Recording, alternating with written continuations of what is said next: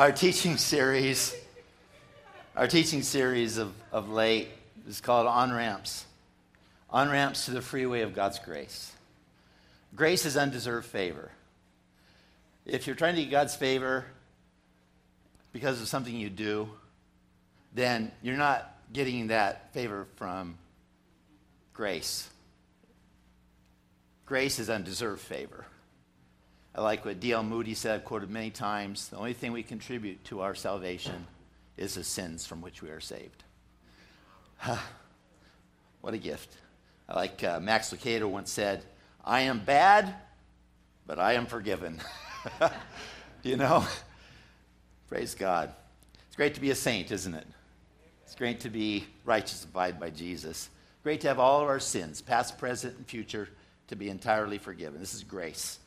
There are some things we can do to activate grace, things we can do to that are means of accessing God's grace, and we're talking about those in this series, and we're focusing particularly in 1 Corinthians.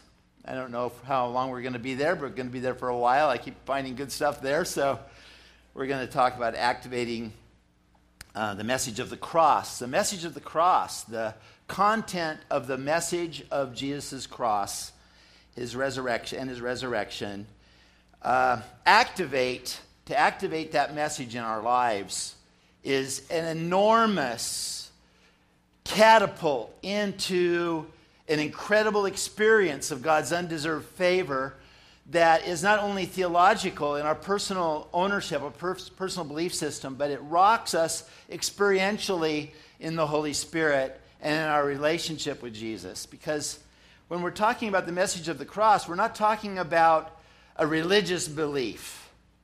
As someone that looks on us from the outside might say, well, they are religious, or they are too religious, as if it's just about our belief system. You see, our confidence in the message of the cross and owning it personally, we embrace what John Wesley embraced when he heard the message, and he said, I felt my heart strangely warmed. And I knew that Jesus Christ had died for my sins, even mine.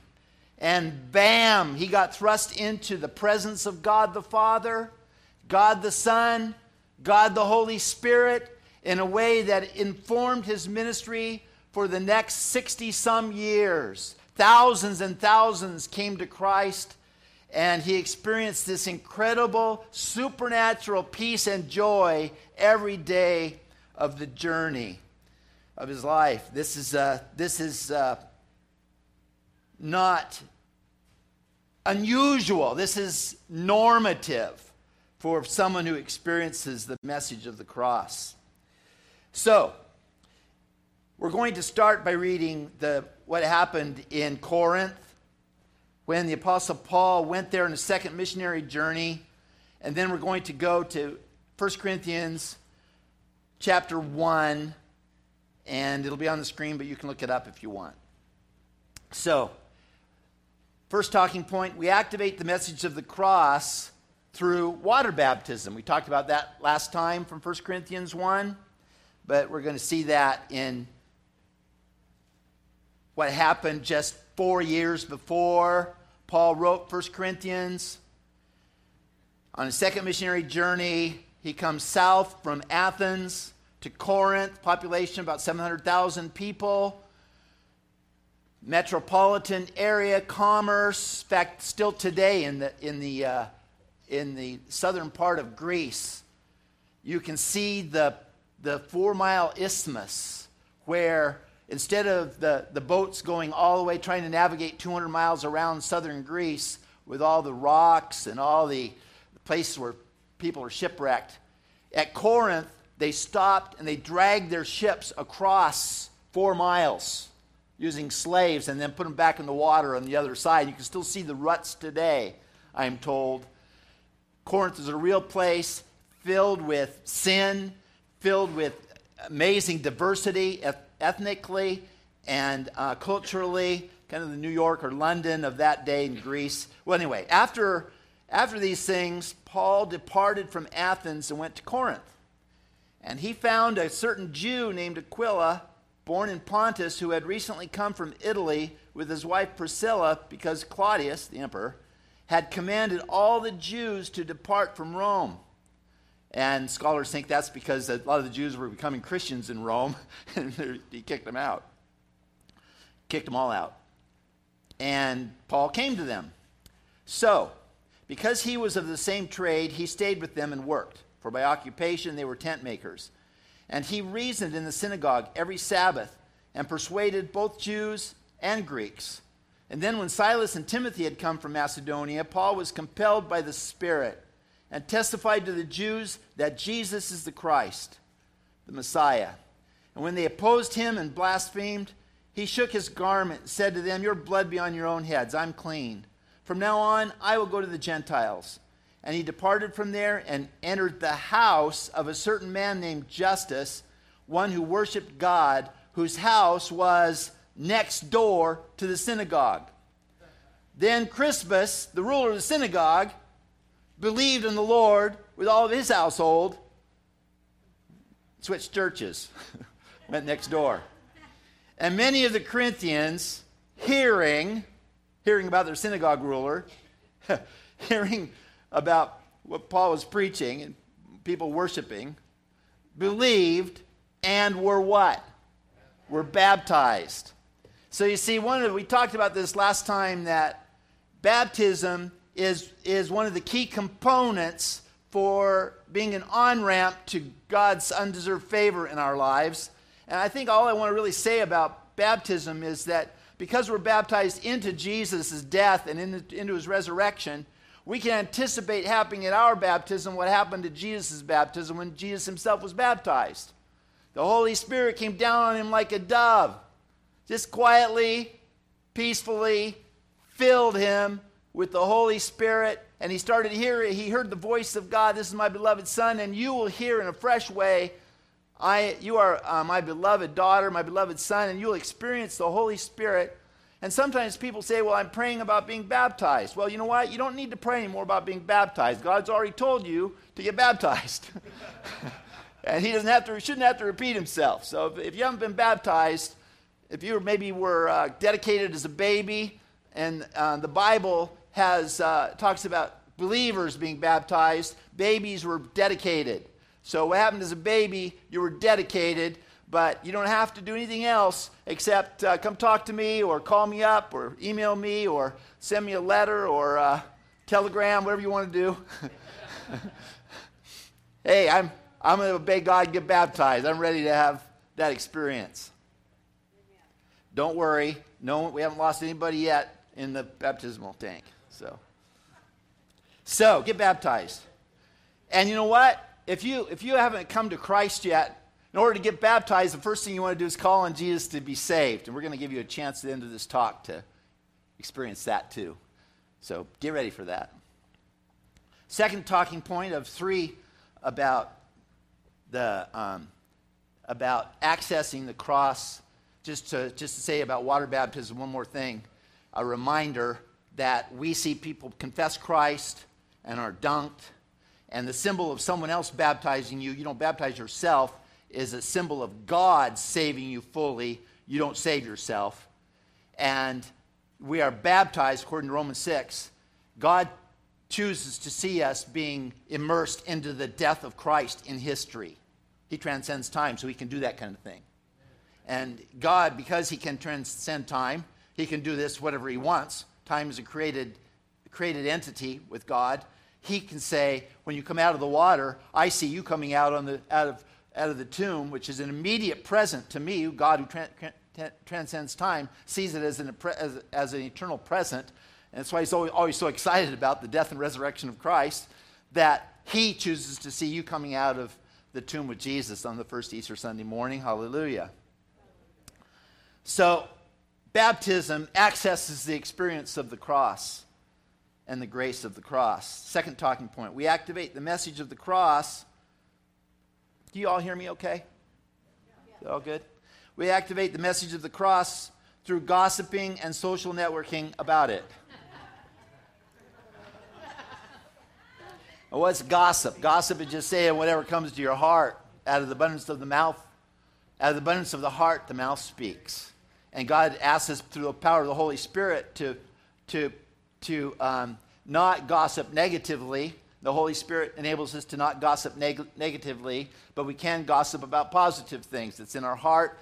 And the whole point is, whatever revelation of the cross of Christ you have for yourself, go ahead and talk about it. Paul does. He says in 1 Corinthians that later on he says, I didn't know anything among you when I was there for that year and a half, except one thing, Jesus Christ and him crucified. You see, my friends, it has a domino effect. When we clearly embrace and delight in the substitutionary atonement of Jesus Christ on his cross for us, it morphs into a domino effect of the death of Christ for us. Hallelujah. Paul says he loved me and died for me. He suffered for me, gave himself for me. There's a me factor there. Then that kicks into a delight in the resurrection of Christ. And in the resurrection of Christ, we live in resurrection power. And then that morphs into the baptism of the Holy Spirit. Death of Christ, resurrection of Christ, baptized in the Holy Spirit by the risen Christ. Not just a one-time shot, but a continual river flowing to us out of his love. And then that triggers supernatural resurrection Jesus life ministry that is unique to your personality. One of the things that I've noticed that there's different, like ladies in our church that have an anointing for working with babies. I know there's a couple ladies in our church, young ladies in our church that have an amazing ministry of working as foster parents. And that is Jesus through them, because Jesus held babies and blessed them. And when we see moms doing a great job and loving being moms, that is just as much Jesus ministry as what Miguel does, healing the sick and being an apostle all over the place. You know? Or what I do with evangelism or with teaching or whatever. That's what the invitation is, that we realize death of Christ, resurrection of Christ, and the immediacy of the risen Christ who loves us. Jesus is alive and he loves me is our constant declaration. And out of that, the baptism of the Holy Spirit, the saturation, the soaking, the filling of the Holy Spirit. And out of that, not just the experience of Jesus, but the expression of Jesus through our own gifted areas of ministry and delight in God. I was with Pastor Steve Philo, who preached here a few weeks back on repentance so well. And yesterday on his birthday, he wanted to go soul winning on his birthday. So he and I went soul winning on his birthday. And he told me, I had this word from God in prayer this morning. And I felt like we were supposed to minister to someone named Mike. I said, okay, that sounds good. We'll watch out for that. And so we were doing home-to-home ministry. And I only asked one person this, but this young guy comes to the door after several encounters with different people and ministry to different people, sharing the gospel. This young guy comes to the door, and I said, is your name Mike? And he said, yeah. How'd you know? And I said, Steve, tell him your story. And the guy he was saved already, but I just stood back and watched the pastoral anointing of Pastor Steve Philo, not only a great teacher, but a great pastor. I stood back and watched Jesus. It was a window into the personality of Jesus. There was an anointing there. It was care. It was love. It was laughing back and forth. Man, it gives me shivers, and it's not the air conditioning. Just even right now to think about that. That is Jesus through Pastor Steve filled with the Holy Spirit on his birthday. What a great day that was.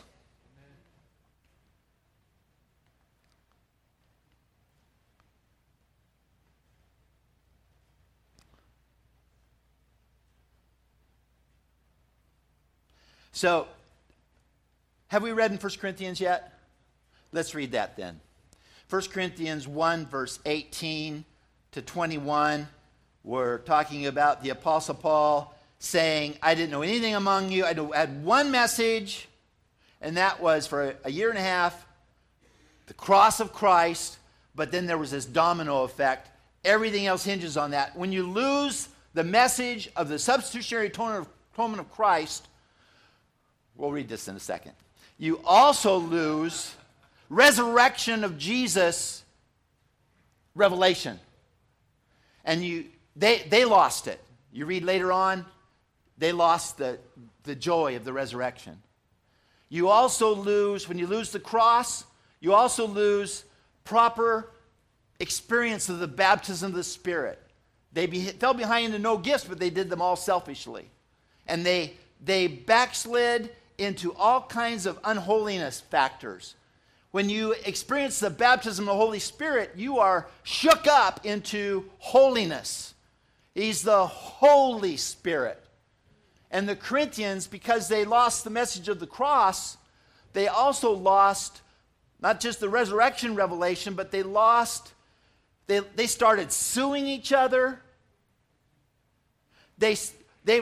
Some people were getting drunk at the communion potluck, and others weren't even getting any bread and wine at the communion event. There was sexual immorality going on, and the leaders were tolerating that in the church. And there was divisions. I'm of Paul, I'm of Apollos, different division factors going on. And they also, by the way, they said, you know what? We're not even sure the Apostle Paul is even an apostle. And that's one of the things that happens when you lose the message of the cross in your own life. You start doubting the Word of God. You start doubting it. So this is why the Apostle Paul said, I didn't know anything among you except Jesus Christ and Him crucified. And because they tripped out and they left the message of the cross, they lost all these other experiences in God. And so that's why Paul is wanting to hit it again with them about the primacy of the substitutionary atonement of Jesus Christ on his cross, which starts all these other things going as well. Interesting to note that 60 years later, there was a guy named Clement that wrote to the same church, but to a couple generations later, and he says the same thing, because that generation had backslid on the message of the cross.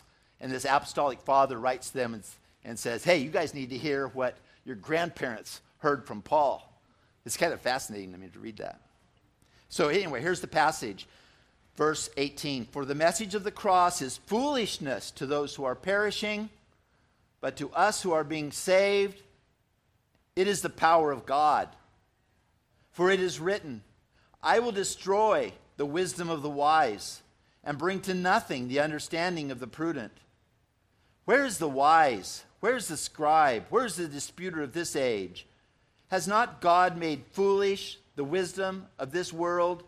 For since in the wisdom of God, the world through wisdom did not know God, it pleased God through the foolishness of the message preached to save those who believe. And save means not just eternally to get to heaven, but wholeness, deliverance, abundant life, supernatural joy, peace, and love, continually rocking your personal journey with Jesus.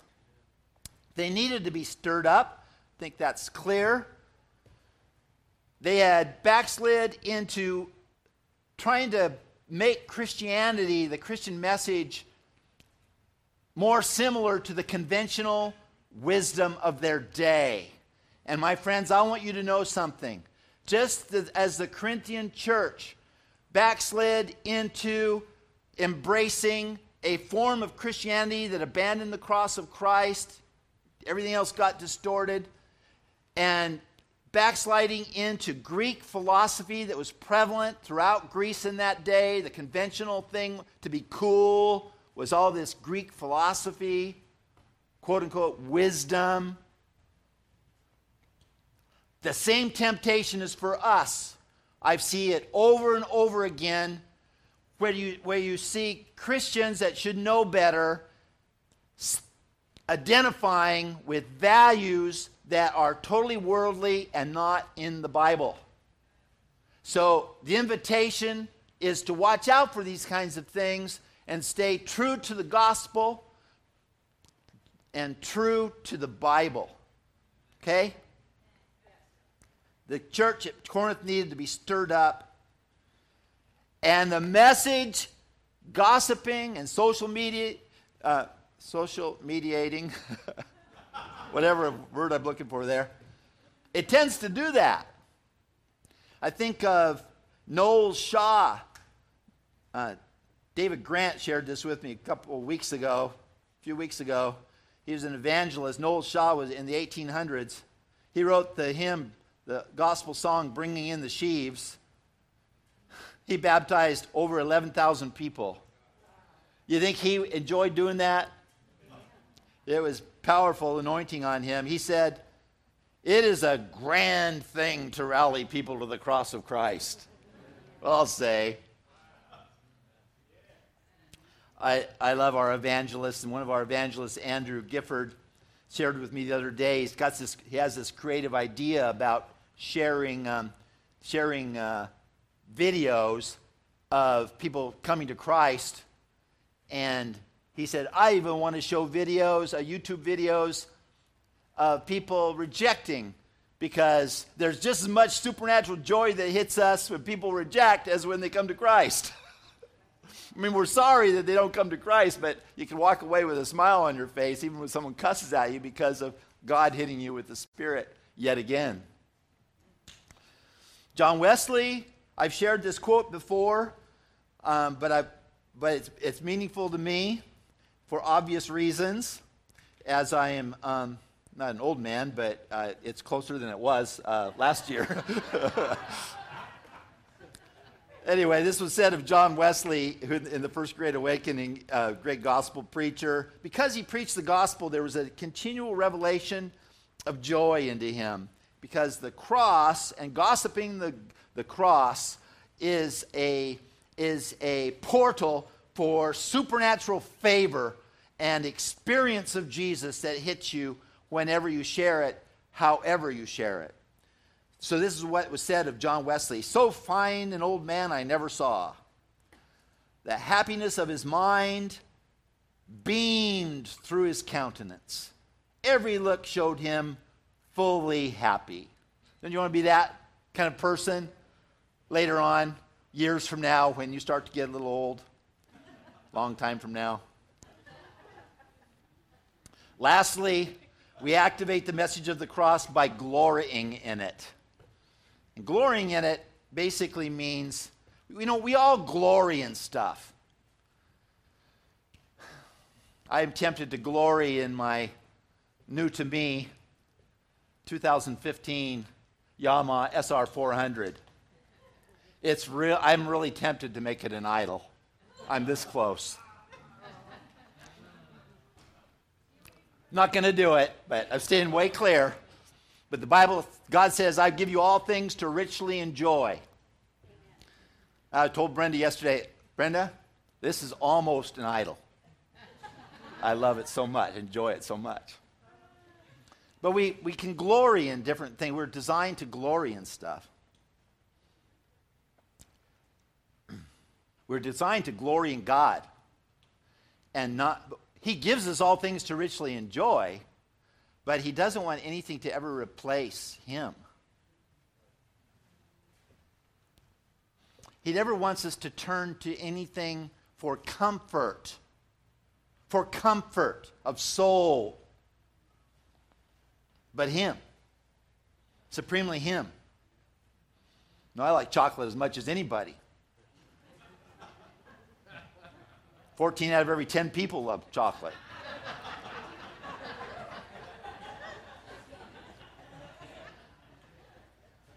but my comfort comes from the comforter. Supernatural comfort. So we enjoy, but we don't replace.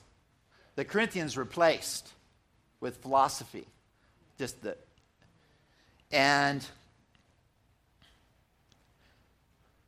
I think that there's 3 areas we have to especially watch out for that we can tend to turn to. The Puritan writer Richard Baxter puts the 3 things this way. I think he's right. Pleasure, profit, and honor. Pleasures of this world, to move beyond gift to enjoy to I live for that. Could even be video games. Pleasures, profit, just the intoxication of being successful as a business person and just doing better and better. Maybe you're good in the stock market. Better, it's sort of intoxicatingly can become something like that you're good at for increase, perhaps on your job or your business increase. That can become something that possesses you in a way that replaces Jesus. And honor or control over other people. These are the things. Richard Baxter says, pleasure, profit, and honor are the natural man's trinity. We are naturally our own idols. I don't know why this came to me, but I'm going to say it. I'm going to risk it. I know it's kind of silly, but remember that childhood poem, Sing a Song of Sixpence, pocket full of rye, 4 and 20 blackbirds baked in a pie. When the pie was opened, the birds began to sing. Isn't that a dainty dish to set before the king? The king was in his counting house, counting out his money. The queen was in the parlor, eating bread and honey. What are those? First of all, power, royalty, exalting that. Counting money, increase financially. Bread and honey symbolize the pleasures. I don't know if the writer of a lot of those, I don't know what was wrong with those people. But the poor maid gets her nose. The maid was in the garden hanging out the clothes. Along came a blackbird and snatched off her nose. What kind of a childhood poem is that? It gets worse. Rockabye baby in the treetop. When the wind blows, the cradle, when the bough breaks, the cradle will fall. What kind of mom is that level of cynicism? Down will come baby, cradle and all, crashing from the top of the trees. I love you, honey. Let me sing you a lullaby song. A certain level of cynicism there. I don't know if the writer meant that, but I think that I had to say that poem to you because it fits. We tend to go after increase of money. We tend to go after increase of pleasure. We tend to go after increase of power and control. And I'm just going to skip and just finish by reading 1 Corinthians 1, verse 30 to 31. But of him you are in Christ Jesus, who became for us wisdom. Jesus not only gives us wisdom, Jesus in his living deity, loving personality, he is wisdom. He himself is wisdom. And he is righteousness. And he's our sanctification, and he's our redemption. We're true Jesus freaks. We are propelled into a Jesus obsession. That, as it is written, he who glories, let him glory in the Lord. We're the ones that glory in the Lord. We glory not in religion, but in a person. Let's stand up.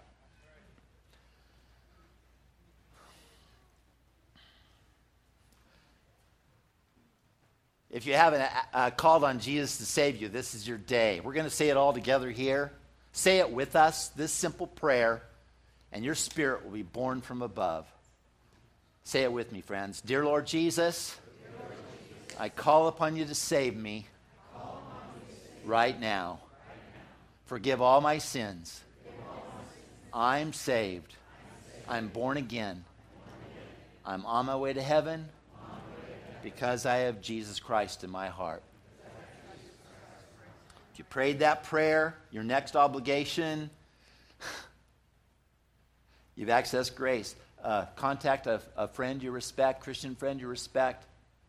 They will disciple you into ever-increasing dimensions of supernatural joy and peace and love. Just being discipled to Jesus. My friends, we love you. God bless you. Have a great rest of your day. Good things ahead for you. Thanks for being with us today.